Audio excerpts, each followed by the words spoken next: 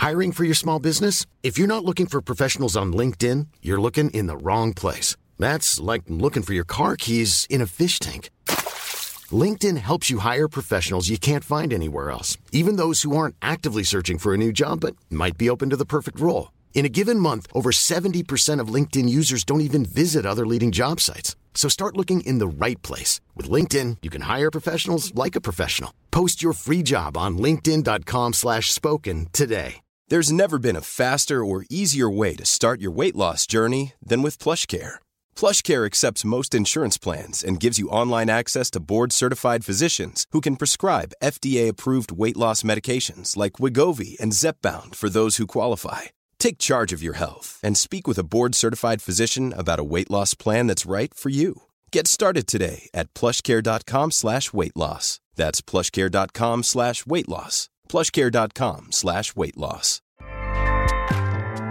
Acast powers the world's best podcasts. Here's a show that we recommend. The Real Housewives is a guilty pleasure for most, but if you're looking to not feel guilty about that pleasure, tune in to Everything Iconic with me, Danny Pellegrino, where I break down all the messy moments and behind-the-scenes antics of Bravo's popular franchise. And on Everything Iconic, I also interview celebrity guests like Kelly Ripa, Keke Palmer, Drew Barrymore, Cameron Diaz, and more about their guilty pleasures, their past work, and so much more. So if you're pop culture obsessed and find yourself watching way too much reality TV like me, tune into Everything Iconic with Danny Pellegrino, wherever you listen to podcasts. Acast helps creators launch, grow, and monetize their podcasts everywhere. Acast.com. As children, most of us have a vision of what we want to be, but few grow up to be exactly what they see. Bob Potter did. He saw Ringo Starr playing drums with the Beatles on The Ed Sullivan Show and thought, "That's a good job." Wow. Today, he is Ringo Starr, or he plays him in one of the world's top Beatle tribute bands, 1964, The Tribute. We'll learn about him and his unusual job today on The Off-Ramp with Bob Smith.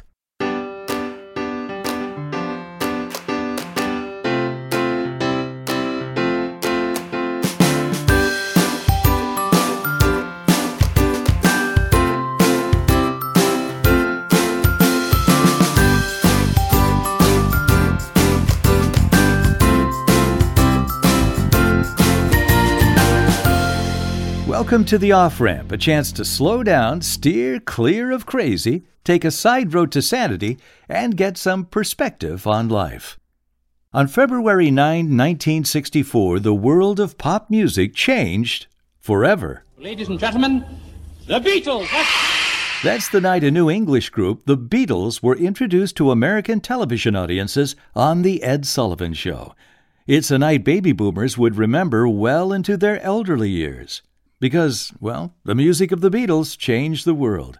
It also changed the life of 14-year-old Bobby Potter of Lawrenceville, Illinois. He'd already been playing drums for 4 years, but that night sealed the deal.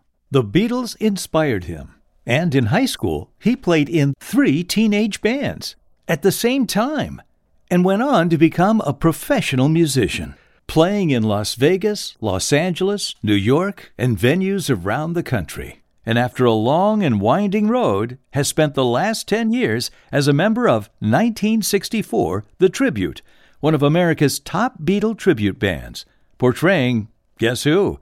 The drummer he saw on his family TV screen so many years ago, Ringo Starr. As children, we all have a vision of what we want to be, but few grow up to be exactly what they see. Bob Potter did. Well, Bob and I share something in common. I was in one of those 3 bands Bob was in high school, but I didn't grow up to be a professional musician. I hadn't seen Bob in 50 years until I picked him up at the Milwaukee airport one Friday afternoon in January 2020. That's when he flew into town on business from Orlando. The business was his band's Saturday night performance at one of Milwaukee's greatest old theaters, the Pabst. As I said, Bob's been portraying Ringo Starr for the past 10 years, and I immediately saw that Bob looked the part, with a physique as slender as a teenager's. We spoke with him the night before his performance at the Pabst Theater. First, let's start by saying I think the big headline is that Rolling Stone magazine called your band the greatest Beatles tribute organization On Earth. On Earth, yeah. Yeah, it's a great quote that we stand by and are very thankful. So this is more than just being a professional musician. This is also an acting gig. That's correct. We're not only entertainers, but actors performing also. Because you're actually performing as the biggest band in the world, and as a drummer, you just happen to be performing as Ringo Starr. Well, yeah, I mean, the Beatles, you have 4 different personalities. And to be honest, I'm still watching videos. I'm still watching DVDs and anything I can get my hands on. It's just endless, it seems to be. I mean, I always notice a little idiosyncrasy every time I watch something. You know, like, oh, I never saw that before. I have to ask this because there have been so many people over the years, critics, who have said Ringo wasn't a very good drummer. Well, what's your take on that? Underrated. Ringo played for the song. He didn't overplay or underplay. He played for the song. And if you listen closely to some of the early stuff, the guitars are starting to fall back in tempo. And he's like, you can't get a pin in between his beats. That's another thing that he has. He has perfect timing. Yeah, he's very underrated and just played for the song. And he created very interesting little fills, unique things Those for were the songs. all his ideas. He did get some ideas from Paul and John because it was their songs. Right, yeah. They said, I want this in here. Don't do this. Don't cover this up, Right. etc. Yeah. He basically was every bit as much of a creator in those tunes as Lennon, McCartney, and Harrison. It wouldn't have been the Beatles without Ringo. You've played a lot of other different drum styles too, right? I have. Yeah. I have. Actually, my forte is 50s and 60s and 70s. But since I was a Beatle fan from basically birth, it just, it was something that came natural. Yeah. Last week in Annapolis, the guy that makes our suits went together with our producer and bought Ringo's suit that he wore on a Hard Day's Night, and I got to try on the coat last week. I had to wear gloves so I wouldn't touch the material. Because it's a museum piece now. It travels. Yeah. I'm the only person that's had it on since Ringo. Your costumes are custom made for your band. And then your wigs, they're made by a person too? Henry Margou, Jean Renault, they're wig entrepreneurs. Okay. Yeah, they're expensive wigs. Yeah. You were a Beatles fan growing up too. Oh, from the get-go. Yeah. I mean, I couldn't even sleep the night of February 9th, 1964. What did your parents say when they watched the Beatles? My dad said, in a year from now, nobody will know who they are. Oh, yeah, a flash in the pan. Well, no, they never said that. My mom was probably the most vocal. The first thing she said when they focused on Paul and showed his name at the bottom. Yeah. She said, oh, he's cute. 30 million girls probably said the same thing at the same time. And their mothers, too, probably. Yeah, and their right? mothers, too. Yeah. Anyway, when I saw him on Ed Sullivan, what'd you think? That's a good job. Wow. But I'd started playing drums in the 5th grade. When they were on Ed Sullivan, I was 14. Actually, I was still 13. But I got my first set of drums when I was 12. Well, now tell me about the act. Tell me what the act is all about and what it focuses on. There's probably 180 Beatle tribute acts in the world. And there's probably only maybe 3 or 4 top-tier shows. Fortunately, we're in that number, in the top. And what separates us from a lot of other shows is we try to perform the way the Beatles did live. 3 guitars and drums. Nothing recorded. We don't try to produce the record on stage. We don't go through all 4 eras, the mustaches, the psychedelic era, whatever, which is really cool. Mm-hmm. And I've seen other groups do that era, for instance. and I'm telling you, some of these other groups are really good at that, okay? But this is what separates us from that. So you've got that high-energy performance like the Beatles had that Exactly. we see in all the films. All the energy, all the camaraderie, the bantering on stage. We do add something that the Beatles didn't do, which is crowd participation, because the songs range from late 63 through 66, and that was basically all the hand-clapping, sing-along fun stuff. Mm-hmm. So, we involve the crowd on a couple of songs. We have them stand up during Twist and Shout, and he separates the audience right down the middle. One side's John Lennon, the other side's Paul and George. So the Paul and George sing the backup, and the John Lennons sing lead. It's really, really a lot of fun. Now, Ringo sang a few songs back in that era. Do you sing those songs? I do. I did sing Boys a couple years ago, and then I picked up I Want to Be Your Man, and I'm doing that now. And then Act Naturally in the second set. Do you have multiple shows? Is there one version you perform? It's basically the same show wherever we go. But at the first of the year, we switch things around. But basically, it's concentrated on the number ones. Sounds cool. Yeah, it's a lot of fun. I mean, I look forward to it all the time. Well, and you love the music too, right? Well, yeah. Yeah. It's timeless. Absolutely. And what's really enjoyable too is seeing a 7-year-old sitting next to a 70-year-old. And the 7-year-old is singing and mouthing the words. That is just something that's unbelievable. It's precious, isn't it? Yeah. The way it crosses generations. Yeah. The mind-blowing part of it is it hasn't died. Bob's right. Recently, after one of his band's performances, Teen Beat News interviewed several young concertgoers, kids who've only seen the Beatles in historic film clips. They not only enjoyed the live show, they love Beatle music. The Beatles were no doubt one of the greatest, if not the greatest, rock band ever.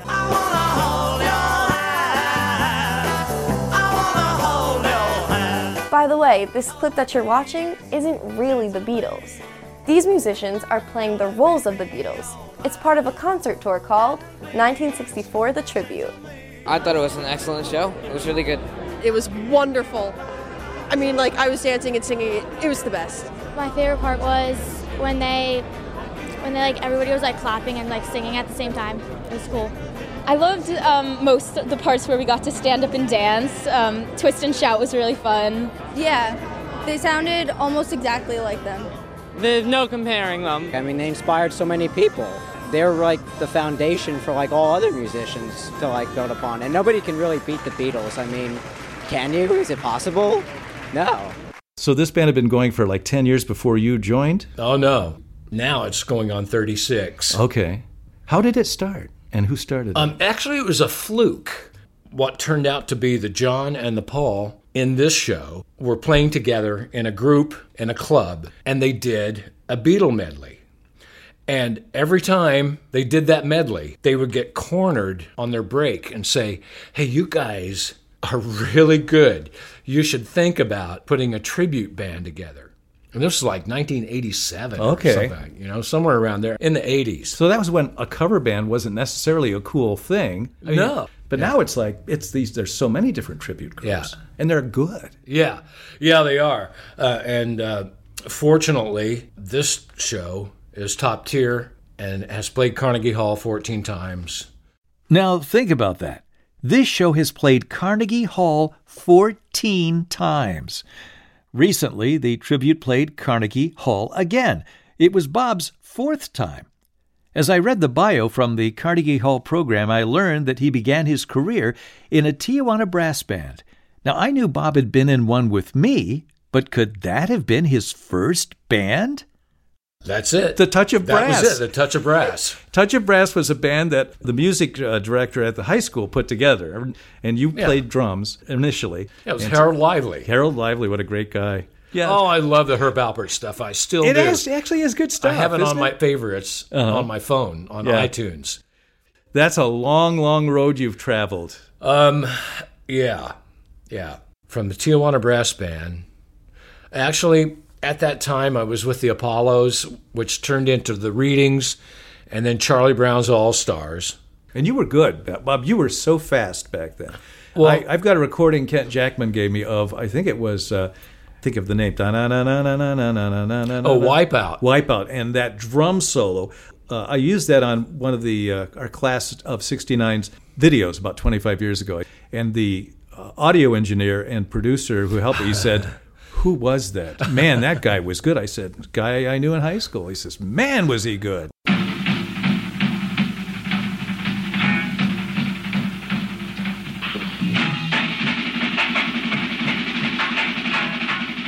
you guys were like the premier musicians of all those bands, you know? Well, I think we worked the hardest at what we did. And, to be honest, if you would have told me in high school, when I played at the Bacon and Pancake breakfasts in Lawrenceville, I would play Carnegie Hall 4 times, you really don't want to know what I would have said to him. Well, we probably couldn't use that here. No, it would be bleeped out.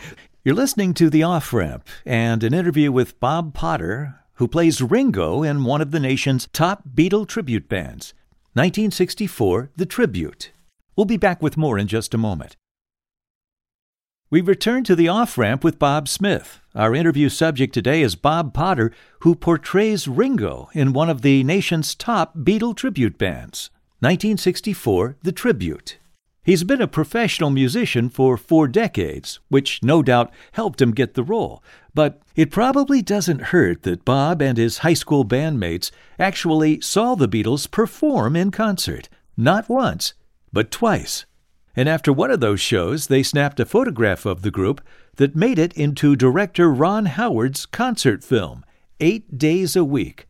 We saw the Beatles in St. Louis. They stopped right in front of us, and John was on our side. The window was cracked. I yelled at him, and he turned and looked at us. Kent Jackman took the picture. John was actually pulling away from us when Kent took the picture because I think I jabbed him in the side of the arm, and it became a little blurry, But it turned out to be the last picture on the film on the camera. So Kent took the picture, and of course all 3 of us got them blown up. Everybody got copies of those, whatever. So we went our own way in the world and lost contact for a while. Roger Jones found out that Ron Howard was interested in doing this movie 8 days a week. Yeah. And he basically harvested all kinds of stuff that people had for the touring years. He actually asked, if you think you have anything that can contribute greatly, please send it to me. Well, Roger Jones sent the picture in. And it became part of the film.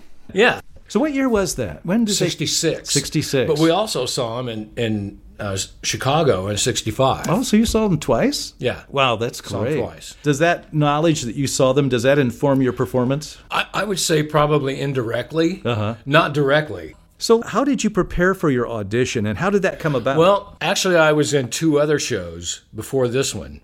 The first one was a Legends show in Las Vegas, which had like an Aretha Franklin, a Buddy Holly, Elvis, a Richie Valens, okay. an Elvis. So it's like an all-star show. Yeah, and I backed all them. With all the different drum styles. Yeah, and then they decided to get a John Lennon and a Paul McCartney together on stage, and they each would play their hits. And then the Buddy Holly at the time said, hey, I'm sure I could do George. We ought to give this a shot. So they did, and it worked, for about 6 months. But the Beatle thing kind of faded down. And then I got this call from another group. They had just been picked up to play Legends in Concert, which was at the Imperial Palace. And I was living in Las Vegas. And this guy found out about me, and I remained with that group for like 6 years. Wow. But we were in Imperial Palace for 3 months. And that company moved us from Las Vegas to Branson, Missouri. And we went into the theater where the Osmond Brothers were performing, and they went on hiatus. And this lady that was working for the Osmond Brothers stayed there and turned out to be my wife. I will not go any farther than that. I love you, Marty. So then, how did you prepare for the audition? So you'd been playing Beatles stuff, so it wasn't like so unusual. Okay. What was going on with 1964, they were starting to look at videos to replace the drummer that they had. And the professional photographer that had been hired by our company, he and his wife saw the show that I was in Atlantic City with the group that I was with for 6 years. And so he calls Mark Benson, who's the leader of our group, and he says, hey, you got to check this guy out. You got to add him to the people that you're looking at. So over about a 3 or 4 month period, they whittled it down to 15 people, and they chose me. This past September, I started my 10th year.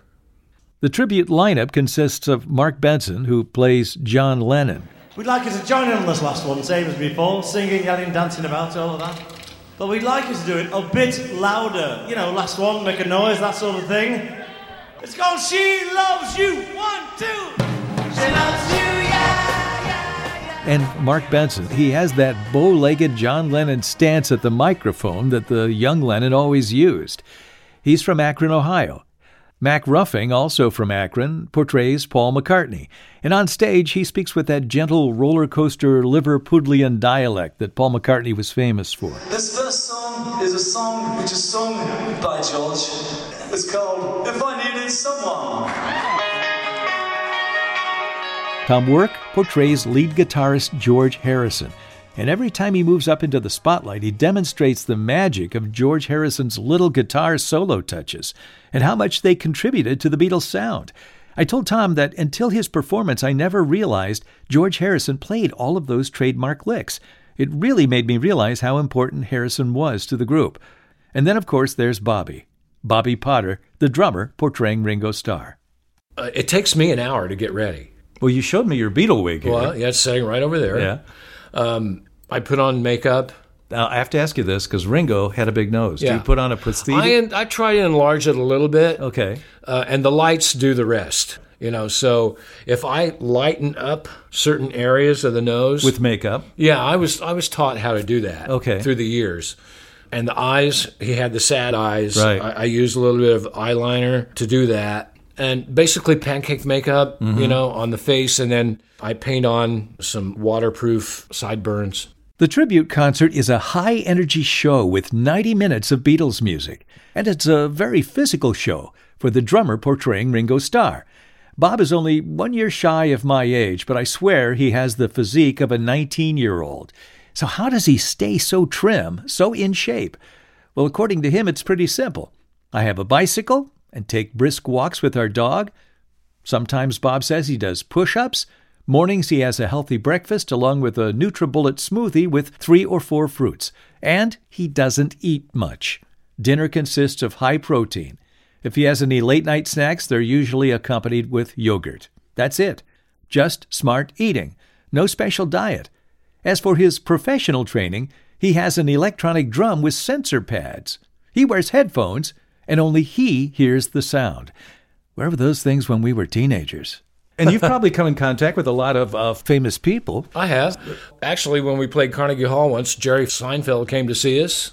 Sarah Jessica Parker brought her daughters. Really? Okay. Yeah. John Larroquette. They all come up and say hello to you? Actually, there's an after party, and Jerry came to the after party once. He's a big Beatle fan. He's a fan of you, too, then, I would assume. Well, yeah, I invited him the last time we played Carnegie. I went on Facebook and tried to send a message to him. And I said, "You're cordially invited to come again, whatever." No response. Over the years, the tribute has met a who's who of the music world, sharing the stage and shows with the Beach Boys, Chuck Berry, Rod Stewart, Cheap Trick, Dave Matthews, Smokey Robinson, James Taylor, Glenn Frey of the Eagles, Rod Stewart, Joe Walsh, and other greats. Alastair Taylor, the former president of Apple Records, raves about the show, saying, "It was just like the Boys. Never have I seen another group go to such detail. The resemblance was uncanny. It sent shivers down my spine." My friend Matt Partridge and I saw the show the following night at the Pabst Theater, and it was excellent. 1964 The Tribute has the powerhouse energy and feel of the young Beatles who stormed the stage of The Ed Sullivan Show and the live shows they did in the 1960s. At the Pabst Theater, their fans filled the main floor and the first balcony as they did note and chord-perfect renditions of the Beatles' greatest hits from 1964 to 1966, even getting into the Rubber Soul and Revolver hits like Taxman, Baby You Can Drive My Car, and In My Life. They had the audience from the first Beatle bow they did after the opening song. How many shows do you do in a year? I would say it's in the ballpark of anywhere from 80 to 90. Now, you're here tomorrow night in Milwaukee at the Pabst Theater for one show, right? That's correct. Then where do you go from there? We're going to Detroit Sunday. And then I fly home Monday. I'm home Tuesday and Wednesday. And then I fly out on Thursday to Baltimore. And we have a show in Fredericksburg, Maryland. And then the following night, Woonsocket, Rhode Island, and the following night after that is in Manchester, New Hampshire. And then do you take a week or two off? No, actually, we're pretty busy now, beginning of the year, and just continue on. Our break occurs late November, early December. We just had 3.5 weeks off to charge our batteries, eat some good food, and visit with family. So you're playing all over the U.S. Can you tell me some of the venues you've played? Probably the most notable has been Carnegie Hall. And I have to let you know that the first time I walked out on that stage, I lost my breath. And that was just for sound check. There wasn't anyone there yet. We were rehearsing with the orchestra. The reason that happened is what they have done is they have preserved the wood, the original stage. And you see all of these spots underneath all the shellacking and the varnish or whatever they used to preserve it. And I'm thinking that could have been a drop of sweat from Frank Sinatra. Well, wait a minute. Judy Garland stood over here with her mic stand. Isaac Stern sat here in his chair and played his violin. And then I look around, and what makes me lose my breath is not only the 3,200-seat theater, which is just absolutely beautiful, but what am I doing here? That's the first thing that enters my mind.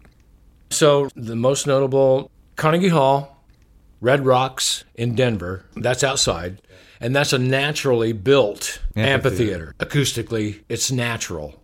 The rock, the sandstone, everything, the way it was designed and cut out, you can stand on stage without a microphone and talk, and they can hear you at the top. That's amazing. Yeah. There's a really nice place in Dallas-Fort Worth, Bass Hall, the Skimmerhorn in Nashville, the Palladium in Indianapolis, the Paramount in New York. And you told me you have a tech, your engineer, you have the technology to make sure that no matter where you are able to make that sound the same regardless of the venue. He has digitally recorded our settings, basically sound the same wherever we go. You play with orchestras. I didn't know you did that. Oh, yeah. And it's actually one of my favorites, but it's far and few in between. But when you're playing the Beatles music and you do the songs with the strings and the horns, there is nothing comparable live. So what numbers do you do live like that? Got to Get You Into My Life. A lot of horns there. Mm-hmm. And then with strings, Eleanor Rigby with no drums. I bet that's great. Oh, yeah, those guys are just fantastic. They're phenomenal. It's just vocals and the orchestra, right? That's correct. Mm-hmm. Yeah. They do it so good. It sends chills up my spine just thinking about it. And, of course, Yellow Submarine. You mentioned early on when we started this, you said, I love every night. I love performing. What do you like best about it? Seeing people smile. Noticing that they are really enjoying themselves. Some guy came up to me a couple months ago and said, I had a great time.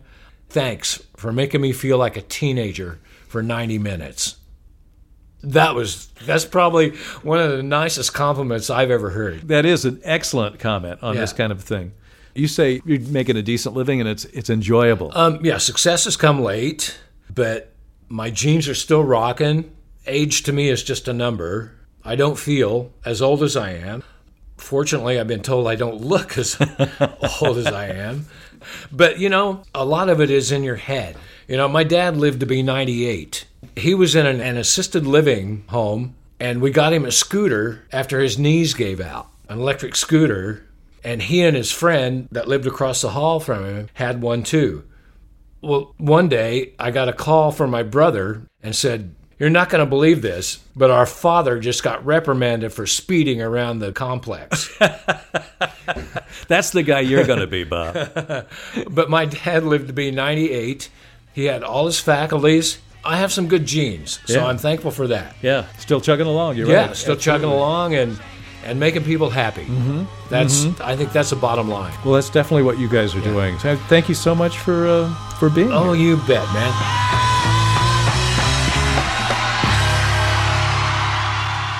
As I said at the start, as kids, most of us have a vision of what we want to be, but few of us grow up to be exactly what we see.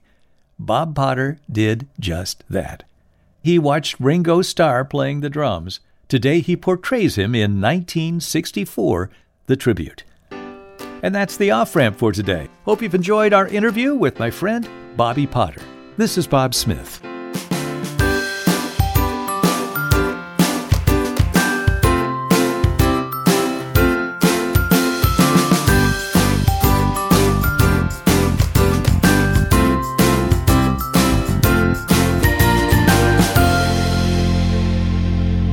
The Off-Ramp with Bob Smith is produced in association with CPL Radio and the Cedarbrook Public Library, Cedarbrook, Wisconsin.